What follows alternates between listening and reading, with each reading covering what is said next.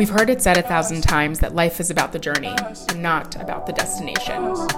Yet all we talk about is the destination. Keeping Score is a zoom in on that journey, a reminder that you're not alone, a reminder that you have more power than you think, an inspiration to take that next step. Hello. Ms. Stella Dukley here. Welcome to Keeping Score. I'm so excited about our guest today. I got to chat with health and nutrition coach Erin Murray, and I've got to say, you are in for a treat. Erin is currently in the process of earning her master's in nutrition and health promotion, as well as becoming a registered dietitian. She has an amazing blog with delicious and wholesome recipes called The Uncommon Dish. And if you're interested, you can follow her on Instagram at Erin's Uncommon Eats. What I love about Erin and why she's on Keeping Score is because she's been tremendously instrumental in reshaping my relationship with food. It's really important that I say this first. This is not about being skinny. It's very much about thriving. I've been a client of Erin's for probably about a year now, and she was actually introduced to me by my trainer. Shout out to Kehinde Andrew, who is also amazing. I leave all of my conversations with Erin feeling empowered and hopeful about learning, growing, and optimizing my relationship with food. I don't know about you, but as early as I can remember, I fell into the pits of diet culture. And to be honest, it's actually really sad to reflect on because I've robbed myself of the freedom of being and have had so many unhealthy thoughts around eating and what it should look like, maybe like some of you. One of my impetuses to get better was to be able to model healthy skills. I couldn't imagine having a child one day and modeling behaviors that, quite honestly, when looking at myself, were so cringeworthy. Erin's positivity and ability to make me feel safe has been inspiring, and most importantly, she's extremely knowledgeable and has relied heavily on real science and data as opposed to the shitty personal theories around dieting that we often hear everywhere around us. We'll get to learn about how Erin came to do this meaningful work and, of course, how during the COVID-19 pandemic, you can best support yourself from a nutrition perspective. How we self-soothe, often with food and alcohol, is definitely something to be examined. Hi, Erin. It's so nice to talk to you. Thank you so much for having me. I'm psyched to be here with you. Me too. As you've all heard a little bit before, Erin is somebody who's been super instrumental in my health journey, and I feel really grateful for this conversation. I know that it's going to be one that serves a lot of you in how you're thinking about food and managing this time, but also just thinking about how we come to choose some of the things that we do in life. So as you all know, at the end of this call and this conversation with Erin, we'll kind of just keep score with her and see how she came to be where she is. So Erin, we've worked together now for about a year. Is that right? I think so. I think we're at the 1 year mark. One of the first things I really want people to do is just get to know you a little bit, and it'll be helpful for me to get to know you a little bit more than what we have from just the food perspective and nutrition perspective. But you're based outside of Boston, is that right? Yes. Yep. That's me. Okay. How long have you lived there? Have you grown up in Boston your entire life? So my family is from the Boston area. My mom is from Cape Cod, which is kind of a rural, beachy area in the state. And my dad was raised downtown in an immigrant family deep in the city back in the 70s. And then so super neat. And they met and we settled outside of the city. And we lived in a quiet town growing up. And now my family lives even further out from the city in a pretty rural area. But my life in academia is actually downtown. So several days a week, I'm in the city all day. So I kind of do go in between. I'm kind of out in the country or I'm downtown. Okay. So nice balance, city versus country. Would you say that you like the country more? I think I felt this way as a child and probably lost it for a little bit and have definitely returned to it, where I think there's a deep sense of need to be in the woods and outdoors, out in the fields with my animals and my flowers and my gardens.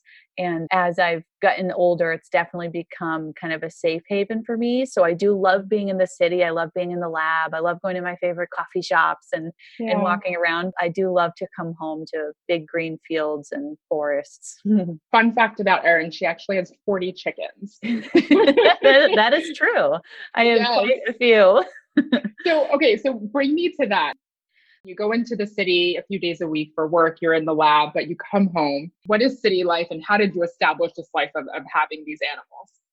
Yeah, so city life for me is a blast because half my life is in academia, which I love so much. And the city offers so much in that sense because Boston is just such a hub of science and biotech and research. So it really is a really special community. The connections and the people I get to spend time with downtown are so special to me, and I'm super grateful for them. I do think that this lives in all people. I think some are more connected to it than others, where there's a need for wild things and dirty things and fresh things and things that are really, really alive. And I find that definitely outside and with all my animals. I joke that it's because my family is all like recent immigrants and only one generation ago they literally lived on thousands of acres with cattle. So I kind of like smile and think, okay, maybe I just can really feel this because it's so recent. But Yeah. my dad is a really, really big outdoorsman, and my parents just kind of raised us that way, which looking back, I'm really grateful for. We always were growing things and had gardens. My mom made everything at home food-wise from scratch. We're always cooking and with our food, getting eggs out of the coop. On Sundays, we'd do things like go to church and go for a long drive and go get ice cream. And we were just kind of always out in the land and looking for more of it. So I think it just got really rooted in me. So we kind of just continue to do all those things together. I was just saying to my dad, can we open a cattle ranch and do you want to be my business partner? He was like, okay. Oh, I love it. I love it. Well, I mean, what you're saying is something that definitely resonates with me as well. I'm not quite at the stage in which I have dreams of owning a cattle ranch just yet, or nor do I have chickens. But, we moved out of New York City, and I think at first there was some apprehension for me. And at first I was really nervous. Like, this seems awesome. Everything seems better. I get more space and nature, and I get to spend less money.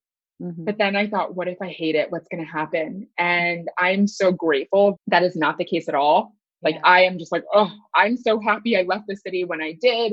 It just feels so much better, like the fresh air, even just now with everything that we're experiencing in the world and this COVID-19 pandemic, being able to go on walks. And Erin and I have had some our normal nutrition talks with like me walking, and she'll hear birds chirping, which is cool. I love it. It's so fun. It's so fun. I feel really grateful for that space. And I think I appreciate nature maybe more than I have. But, you talking about this being ingrained in you and rooted in you, like it's part of your culture as a human, but of course, your background in terms of where your parents have come from. How has your childhood or your teenage years impacted your love of nutrition and dietetics and all of that? I think that I know some people hate this word, but there's kind of no other word, but I totally was a foodie. Yeah, I totally grew up a foodie because my mom, she just kind of had the mentality of making everything at home. And because we grew so much of it, I would kind of get to see things basically from seed to table. We would go get herbs when we were making salsa, but instead of buying them at the store, I would go out to the back and snip them and then bring them in and wash them. And there was dirt on them, or I'd pluck a tomato for when I wanted to put mozzarella and pesto on top. And just, I kind of always had those interactions. Even cookies and treats were completely made at home. I remember being little and grabbing things in the store that I would see at friends' houses, and they would be in boxes or prepackaged. And my mom would just kind of smile and put it back and say, honey, we'll make that at home. So I kind of always had that exposure. So I think it just totally biased me towards connecting with food a lot. And as I grew, I would say that, like many people, food was able to infiltrate my life in some not as healthy ways, where you hit puberty and you start becoming body conscious or noticing the size of things or the size of other people and the size of you. And I was an athlete, so I always felt a little bigger than other people. And I think I became really nutrition conscious, but didn't have any knowledge to arm myself with. So it was just like so many other people's experiences. I was inundated with diet culture, really, and it kind of fractured that really healthy relationship with food that I had previously. And it took a while to work through that. I would say the impetus for a lot of the healing was not being super healthy. As I grew, I started having just some health issues, tummy things, food allergies, things like that, that were a little funky. And I investigated, and I had to investigate a lot on my own because there's a lot of help that we sometimes need that we can't get, because doctors or dermatologists and others can't prescribe certain thoughts or ideas because they're not totally evidence-based. So I had to do a lot of self-experimentation and just kind of had this long saga with nutrition in my body, but also eventually was able to reunite the love and connection for food with the love for science that I have in problem solving and healing, and kind of unify those thoughts, and then even take them further and unifying them beyond myself, but in an academic setting, and then understanding what's the underlying mechanism, what's going on here, what's going on in the body, what's on my food, what's going on in the soil, and just trying to marry those things. And then it just kind of continued to bloom into where I am now. Yeah, I find this so interesting because hearing your story is making me think like, man, my story when it comes to food feels radically different. So the first thing is that totally would agree with this like foodie mindset. And although my parents cooked at home a lot and there was a space for, great, we don't need this in the store, we can make it at home. We got to this place in culture, at least what it felt like in my house, where remember when organic felt like, I would guess, a trend or just like a nice thing to have, as opposed to people really understanding the value. Mm-hmm.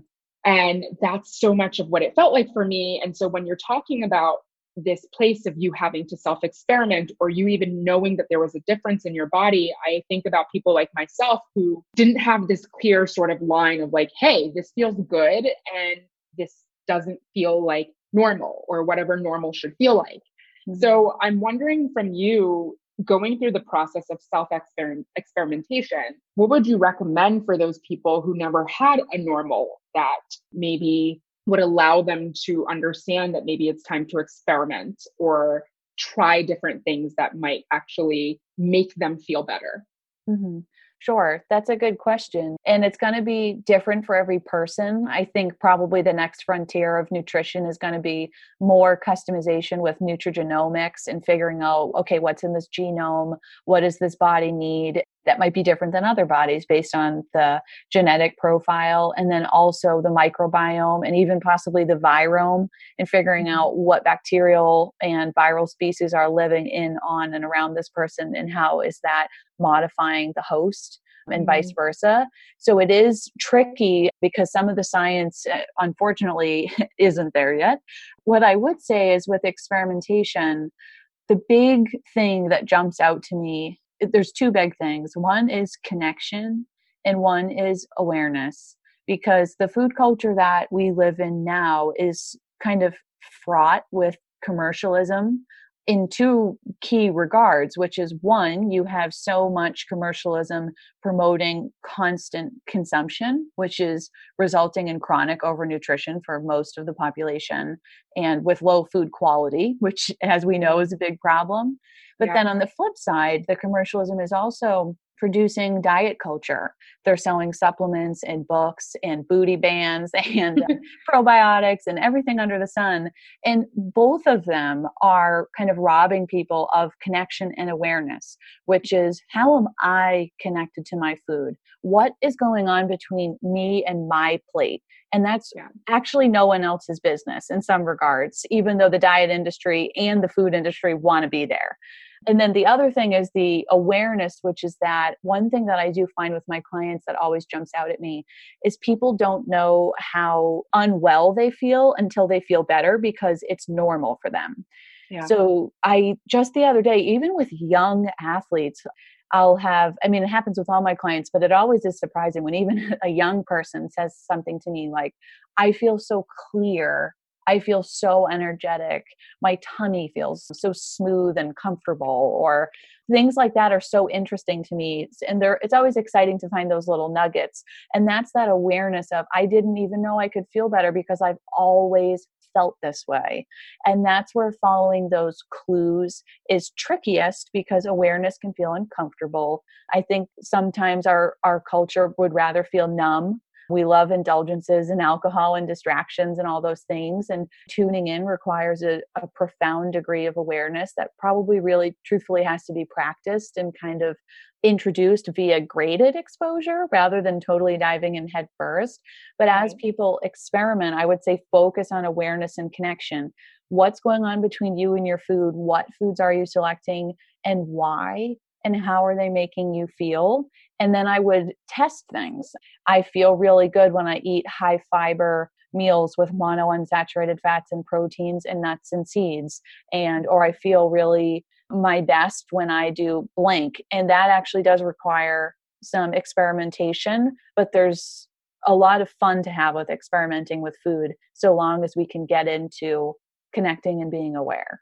So connection, awareness, this all sounds so good. And even just fun story, if you all feel annoyed enough with me on Instagram for posting all of like my creations that I'm making, feel bad for Erin, because we have like a running doc that we share meals that I'm eating just to build that awareness.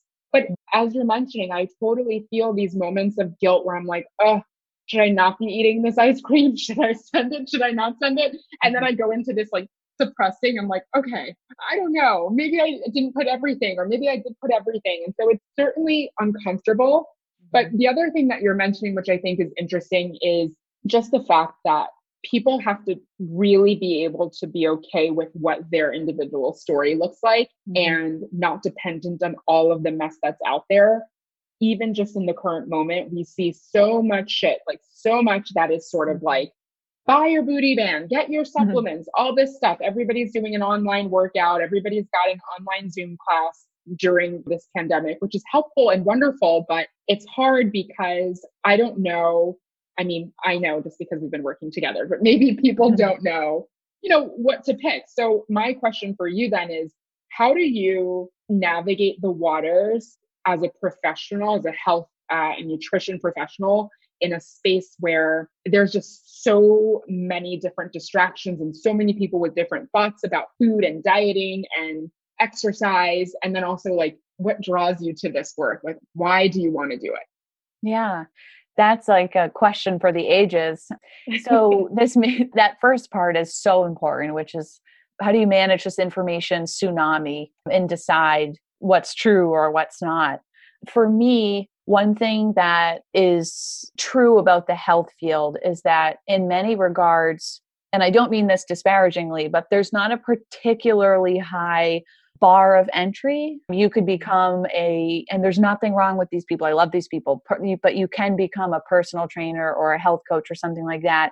And oftentimes that does bleed into coaching nutrition, but there might not be necessarily an academic background. Or, of course, even to a greater degree, there's influencers now. This has become such a thing. And influencers are not necessarily educators. And I think that there is a big difference. And that's what drew me into pursuing nutrition sciences in an academic setting, because it holds you accountable to the truth. And that is something that's extremely important to me, but it is exhausting.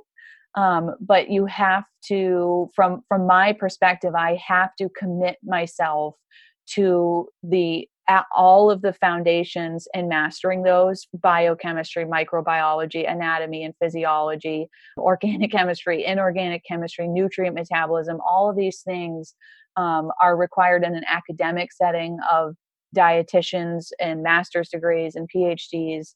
And that helps me sift. And that's why I have to be the ultimate filter for my clients, because it's really on me to be able to sift.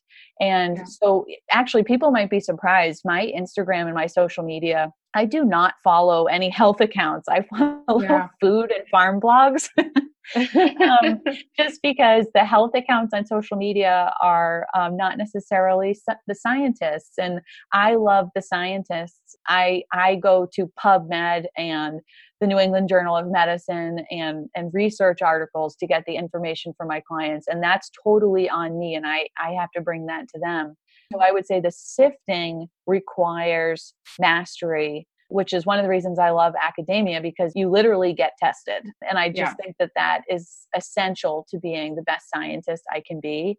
So I love it for that reason. And that's also what drew me to it, to answer the second part of the question, which is I want to know the truth. And the way I learn in a formal setting is I get almost agitated, really, to confess. If I feel like I kind of know a little bit about something, but I don't really know the whole picture, I don't know the whole pathway, I don't know every molecule, enzyme, whatever it may be, I get a little agitated. To me, it's like, wait, what? I don't get it. Like, I really have to reread everything, go to the professor, watch videos, draw it. I have whiteboards all over my room. I draw all the pathways of the things I'm learning. And I like that. It agitates me, but it addicts me. So I really like spending time in that space, and then being able to deliver that to the people, that the patients and clients that I'm trying to help, is so rewarding. And I'm just so impressed with that mindset when it comes to life in general, this searching and sifting for truth, because I just feel like so many people are not doing that in all types of work, not just health and nutrition, like everything. And even just when it comes to the news, like there's so much stuff out there, and it's like, people will pick the thing that validates them most or makes them feel most comfortable or less fearful, as opposed to just sort of really trying to understand what's most helpful and what matters. So the value of truth is exciting. What I want to do now is just sort of explore just a little bit more about you personally. What would you say you're most proud of in your life? Like, in this point, you think about this space of sifting for truth, working through all that you are. What do you feel most proud of? I would say most proud of in my life would kind of be, I think, my ability to embrace change and challenges that has kind of bloomed within me over time. It was a trait that didn't used to be there, but is there now. And I think it kind of makes me who I am in some ways. So I think probably maybe that trait would be my most proud. Okay. Embracing changes and challenges. Is there a moment that feels particularly clear for you when you felt like you did that really well? Yeah. So I would say, I mean, as teenagers are, I was not the healthiest individual, but inside or out. Me too. Yeah. It's not pretty going back through those memories, but I would say what kind of brought me out of my darker days as a teen was my personality has a proclivity to trend towards rigidity. I think that I probably was in the military in my past life, and maybe I will be again in my next. It just suits me. It connects with me. Like David Goggins is one of my favorite people. If you've ever seen David Goggins. I haven't. Who is he? Tell me about him. I love this man. He's a Navy SEAL, an Army Ranger. He has passed like 3 or 4 of the special operations schools for the U.S. military. And now he's an ultra marathon runner and kind of a motivational speaker. And he's just so funny and so spot on with his sense of discipline and self-control. And my personality really trends towards that when dealing with myself. And so I just love him so much. He's a great example. Some people might say some of us need more Goggins. Some might say, okay, some of us need less Goggins and you need to relax a little bit. I think I fall in the less Goggins category. But when I was coming out of not being a super healthy or productive human being, I trended towards a lot of rigidity. It drew me in because it resonated with me, and I lived with a lot of rigidity. I was a CrossFit athlete and coach, and there was multiple workouts per day. I trained people and I didn't give them the space or grace to kind of grow and feel things out. Like, to me, it was so, just eat your vegetables, Karen. Like, I couldn't get why someone wouldn't do it. You know what I mean? So I wasn't really probably actually a great coach at all, by the way. And it's because I was that way with myself. The rigidity comes out when you live with rigidity within. And I had to grow out of that. And because I couldn't continue to do that to myself because it was suffocating me. Yeah. And I had to find a way to be healthier and happier. And as I felt that part of me recede and soften, and now things will happen where I kind of will even smile knowing the way I probably used to would have responded versus how I'm responding now. And it always brings a little smile to my face. So interesting to think about just how we can take maybe like the qualities that empower us in some ways, like your discipline and the rigidness. And while it might serve you, understand that it also probably has negative implications at times, and being able to determine when it's valid and when it's not. Have you found this to be true? Like, are you able to kind of turn it on and off, the rigidness when it's useful and rigidness when it just doesn't help? Yeah, I would say that that's probably a balance I continue to work on, but I think I am prone to maybe driving myself a little crazy, and catching that before it happens is my next renaissance. Okay. Waiting and hoping for that one to happen. Plus one. I mean, it's just a constant journey. And, it's funny. I was saying to Erin earlier, and something that I think about for myself, like I have to remind myself constantly that she's a human. And because we'll talk and I'm like, wow, like she's so good. I think like one time, maybe it was last summer or something like that, but she was like, yeah, like even if you get ice cream like a few times during the summer, I'm like, a few times during the summer, or at least I was thinking that. I'm like, how do I not eat ice cream every day in the summer? But it's interesting to think about the qualities that you see in another person and want so badly, but not think about how that might show up in their life from a full, complex human perspective, and the fact that they're probably working at it in some ways or not. Absolutely. Yeah. Because there's no perfection. There's always this kind of spectrum, and we have to kind of balance that out. We each are going to have our own balance beam, and learning how to walk that well is kind of a life's journey. Yeah, it definitely is.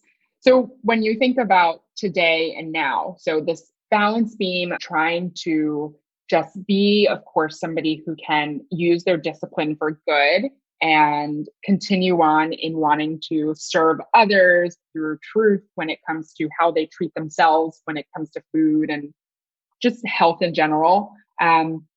In being motivated to do that work, I know for myself, there are times when this is just not a perfect journey. There are times when I'll do really, really well. And then I'll be like, Erin, I ate pasta every single night for 2 weeks straight. What do we do about that? And so what keeps you going when maybe success is just not so perfect looking? Definitely. It's super interesting, but I think the work behind the work that we kind of have to do as a culture is really motivating to me. And when we look at, even right now, unfortunately, with like the COVID-19 pandemic, we're looking at population data and epidemiology and stats on who's contracting this case and who's having severe cases, what are the risk factors, and so on. And it's kind of beginning to show itself in the US that we're seeing hospitalization rates for younger populations that we weren't seeing in other countries. There's a lot of questions as to why that's occurring. We're seeing large pockets of the US kind of become overcome with the contagion with more serious cases because of our underlying health problems. And the United States is, and many other countries are as well, but the US is just, as I mentioned earlier, we're just kind of plagued by this commercial food industry. And there's so much drama unfolding all the time in the research sciences about this, but then also in our diet culture, our conversations at the dinner table, our conversations at work. There's every diet under the sun is available. There's every product under the sun. But then there's the truth about how we end up being healthy or not is so personal. And what's driving all of our food choices and behaviors is so unique. But it's also super global, because if you're reared in a society where having a garden is considered tedious, no one has time to cook dinner, no one would even honestly dream of it because they're not interested. We sit inside four walls all day with very little sunshine and movement. And the result is these metabolic illnesses that are just robbing people of their human experiences in many ways, the movement and the freedom and the sun on your skin and the confidence and the muscle and the joy of thriving, not just, all of our nutritional guidelines are basically set to how do we keep this body alive. There's a big difference between not dying and thriving. Yes. and it means so much to me to work towards fixing that, because there's no day where that's not going to matter. It's always going to matter. And I just have to, talk to a few different clients, and all of a sudden it's like all the fire is under me, even on my tired days, because the work is so important.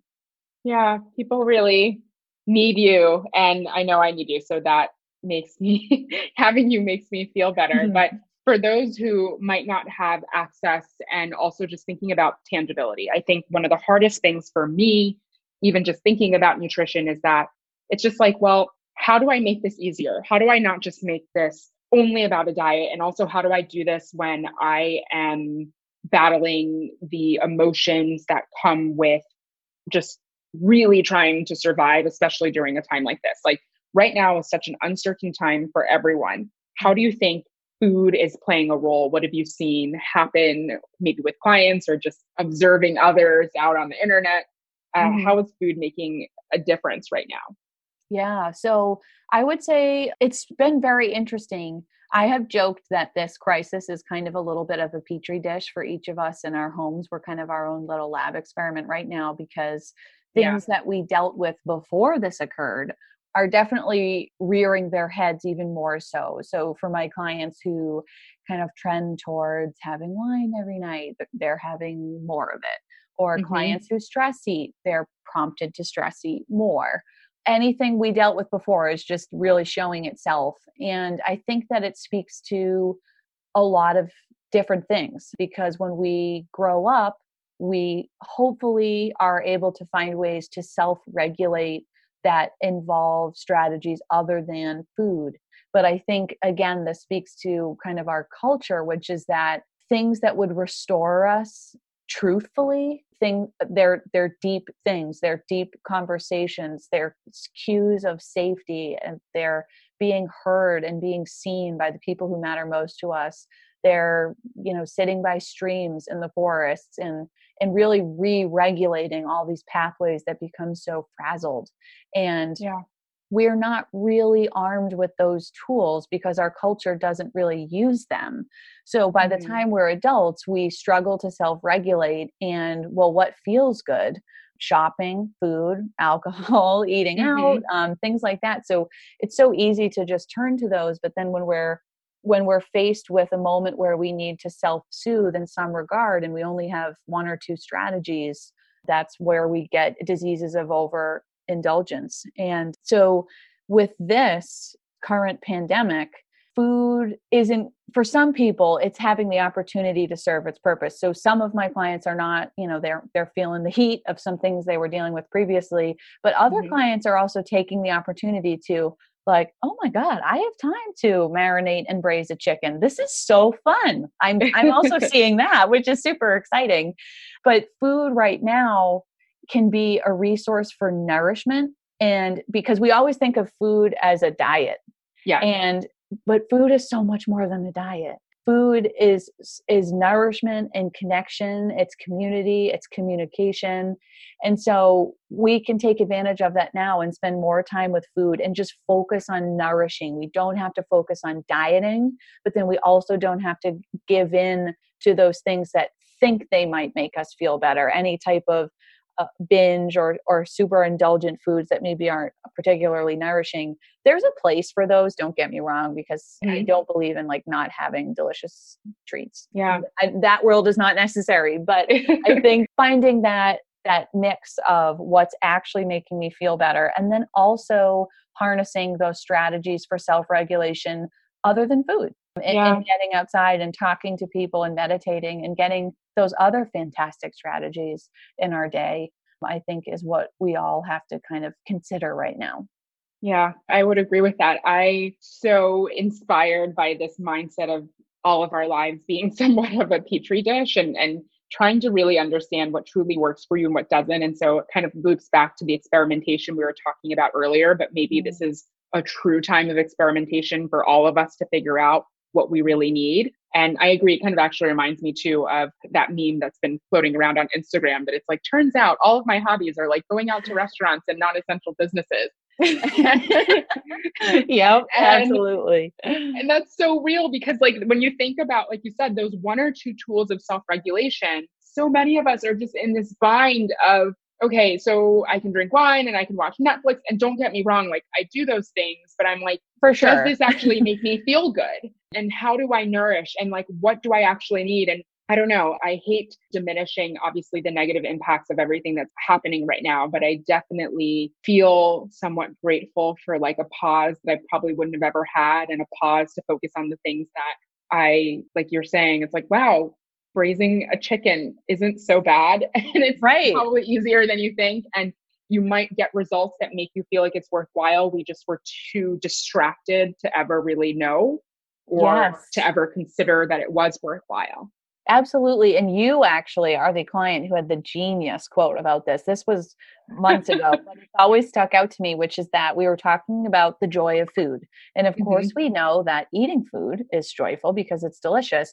But you said one of my favorite things about cooking at home is that I not only get the joy of the consumption, but I get the joy of picking out the ingredients. I get the joy of preparing it. I get the joy of sharing it with someone that I love.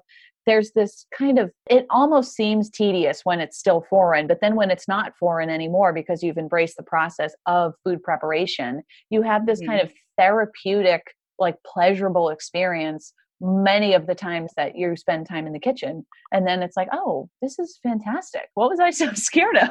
Exactly. No, I love that you're bringing that up, because that's been exactly my cooking experience. Like really being in touch with the entire process and feeling so grateful for it. So like, as I mentioned before, while our starting ground to getting here is much different, I feel whatever it was that you were experiencing back then as a kid, when I'm like, oh, like I can go to this farm that is like near where I live now and get like grass-fed organic ground beef, and it just tastes different.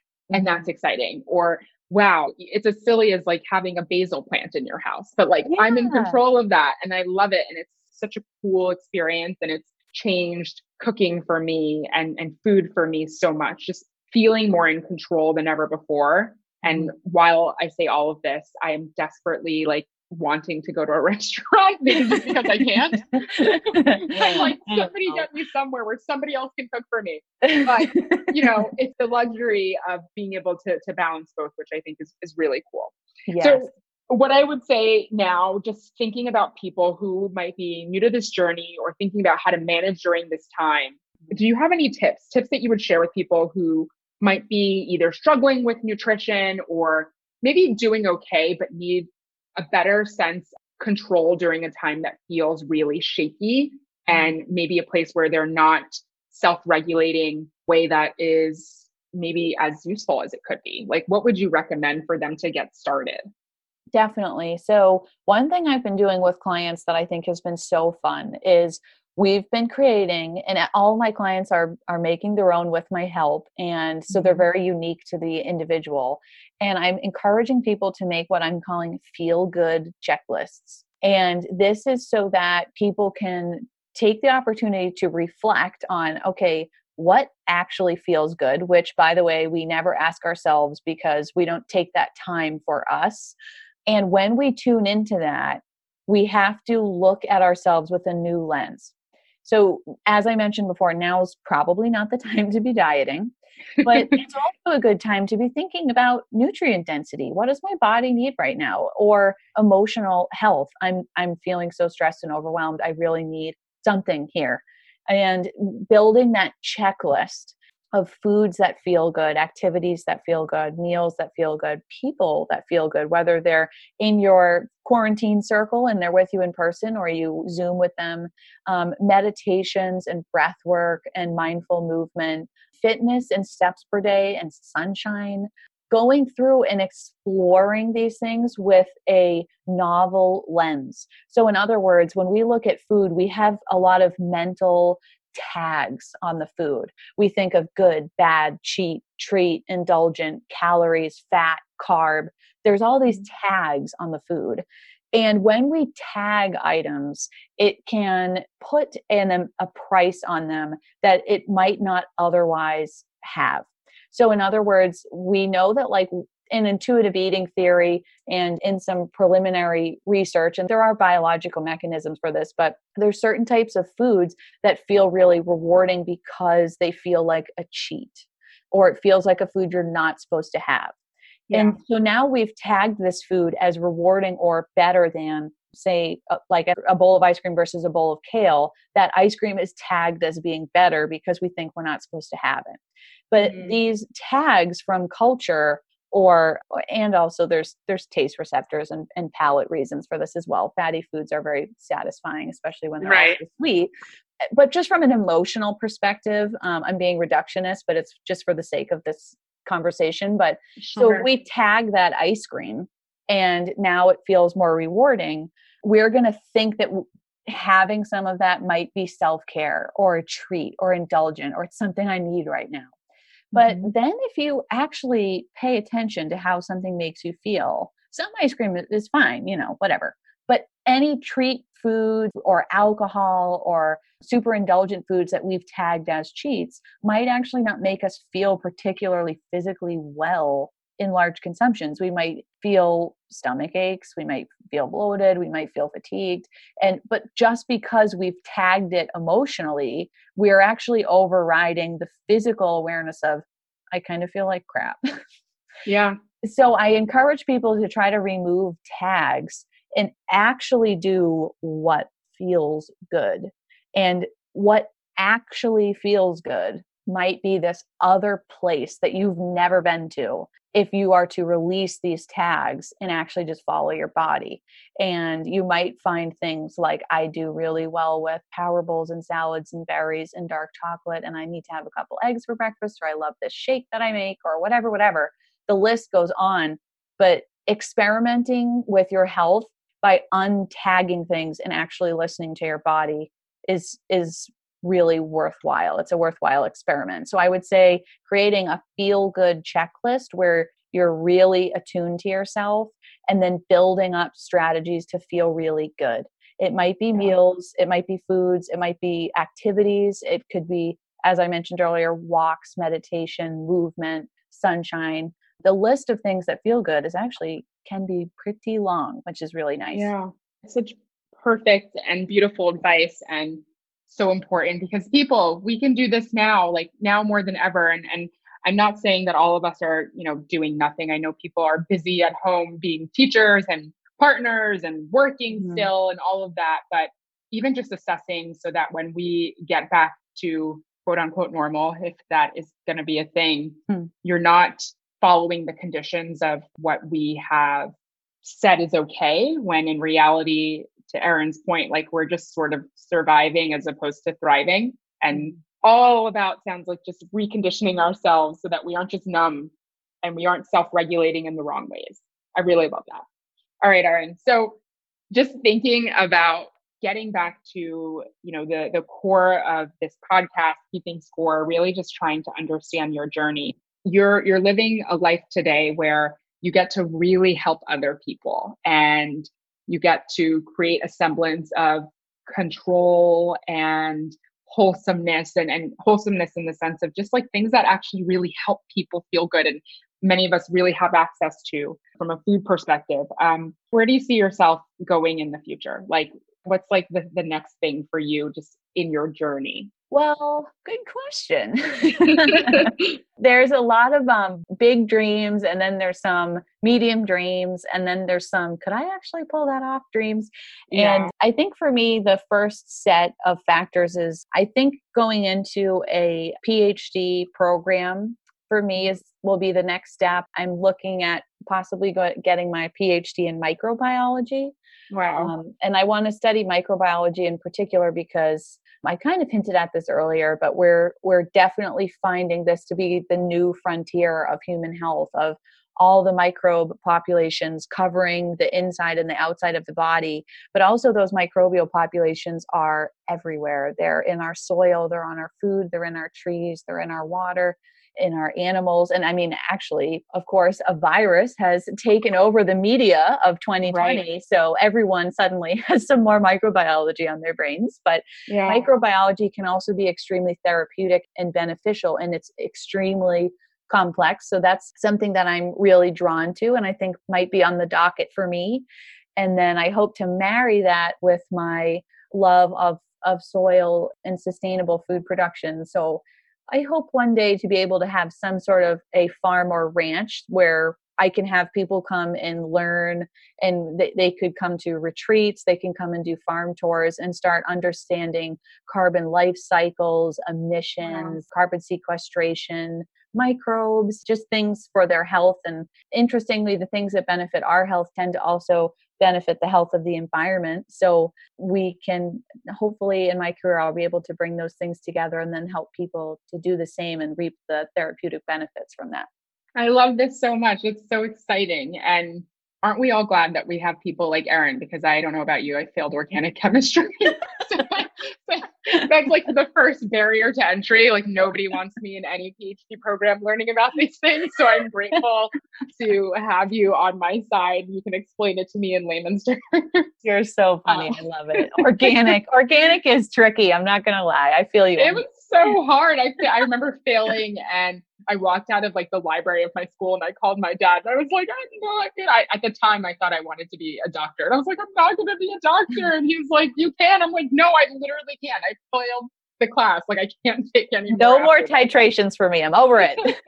Yeah, it was terrible. So grateful. You have other gifts though, so it doesn't matter. You have your other gifts that are serving the rest of us so well. Thank you. I'm like, yeah, we're going to have to balance it out. We can't all be good at everything. We cannot. That's for sure. Amen. So a couple more, just two questions, two fun ones. What's your life swap fantasy? Like if you could either take a characteristic from another person or just like a lifestyle, have you a one? Do you have one? And if you do, what is it? That's a funny question. And I think my answer is going to seem totally bizarre. But I will preface it with one thing that I think I do very consciously is to kind of never envy or mimic. And I kind of do that on purpose because I did notice when I was younger how tricky that was for me, because it always makes me feel like, oh God, I should be farther along, or I should be doing X, Y, or Z. So I think I probably have created little filters around myself for that. But one person where I'm like, okay, I really like his lifestyle is there is a very, I won't say famous because none of you might know him. He's famous in the community. Okay. He is a farmer named Joel Salatin. Okay. And he has kind of pioneered basically, actually, so has Alan Savory of the Savory Institute, but Joel is here in the United States. Alan is in South Africa, but they have pioneered soil science and holistic management and regenerative management of land. And in doing so, they have shown, even with scientific data like carbon life cycle analysis and whatnot, that you can sequester carbon in the earth with particular farming practices. So for example, the holistic management of ruminants moving through pastures and restoring topsoil, or doing cover crops when your plants are off season, and rotating pastures and things like that. And Joel just has this beautiful, beautiful farm. I'm dying to go to it down in the Shenandoah Valley in Virginia. And he really has just mastered being a responsible and holistic steward of the land. And he's produced a lot of work that is counterintuitive to much of the agriculture and nutrition community, because he's not big ag, he's not big nutrition, he's not using chemicals and things like that. And everyone thinks you have to do that to produce food. So he's kind of just been this little rebel and has done it really successfully, and the proof is in the pudding. His farm and the output and the production and the science is just mesmerizing. So I think if I could be anyone, I would be a middle-aged man in Virginia named Joel Salatin. I love that.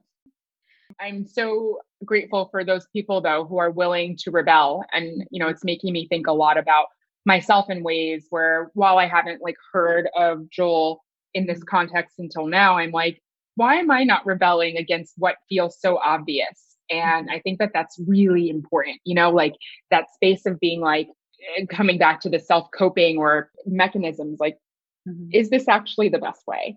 And really trying to find what truly works best feels really, really special and important for all of us, especially in this moment in time. Definitely. All right. Last question for you. And this is the keeping score question, everyone. So scale of 1 to 10, as is, how much would you recommend your life to another person, Erin?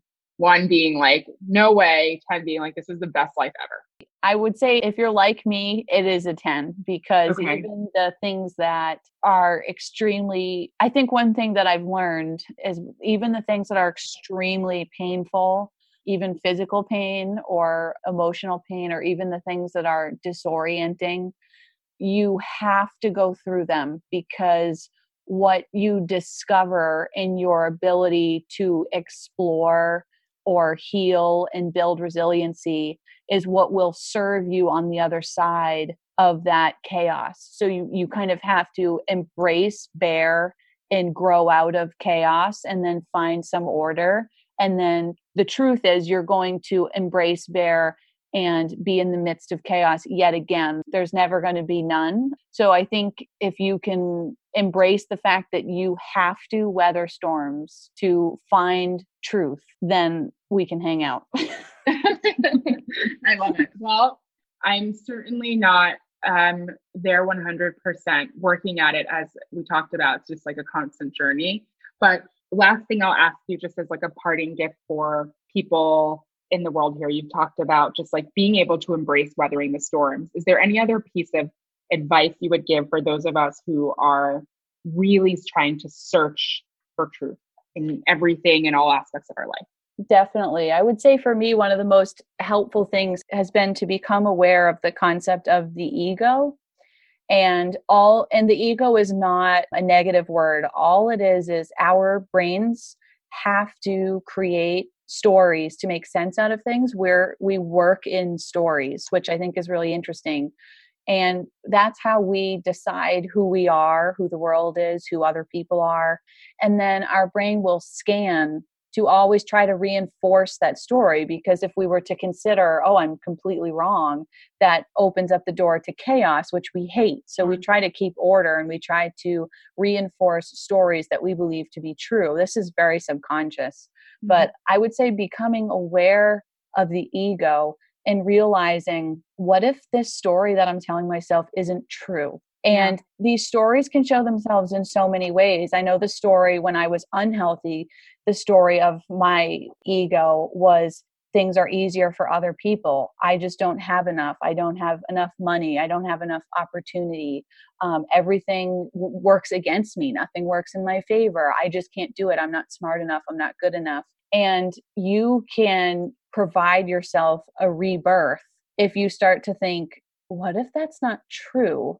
And what if I'm just looking for reasons to reinforce that? Because our brains really try to keep the norm going, even if the norm isn't serving us. So just questioning that and then considering the possibility that there might be totally different story and we're missing it.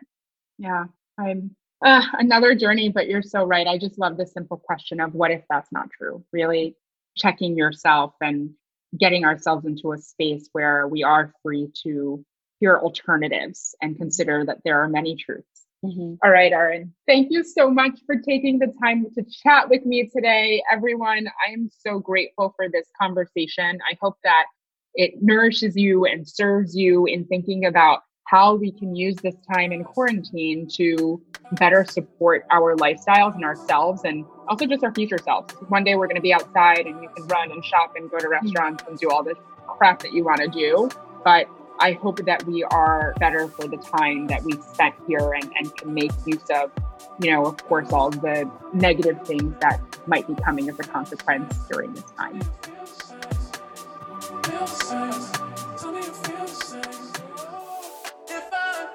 If I don't come home again.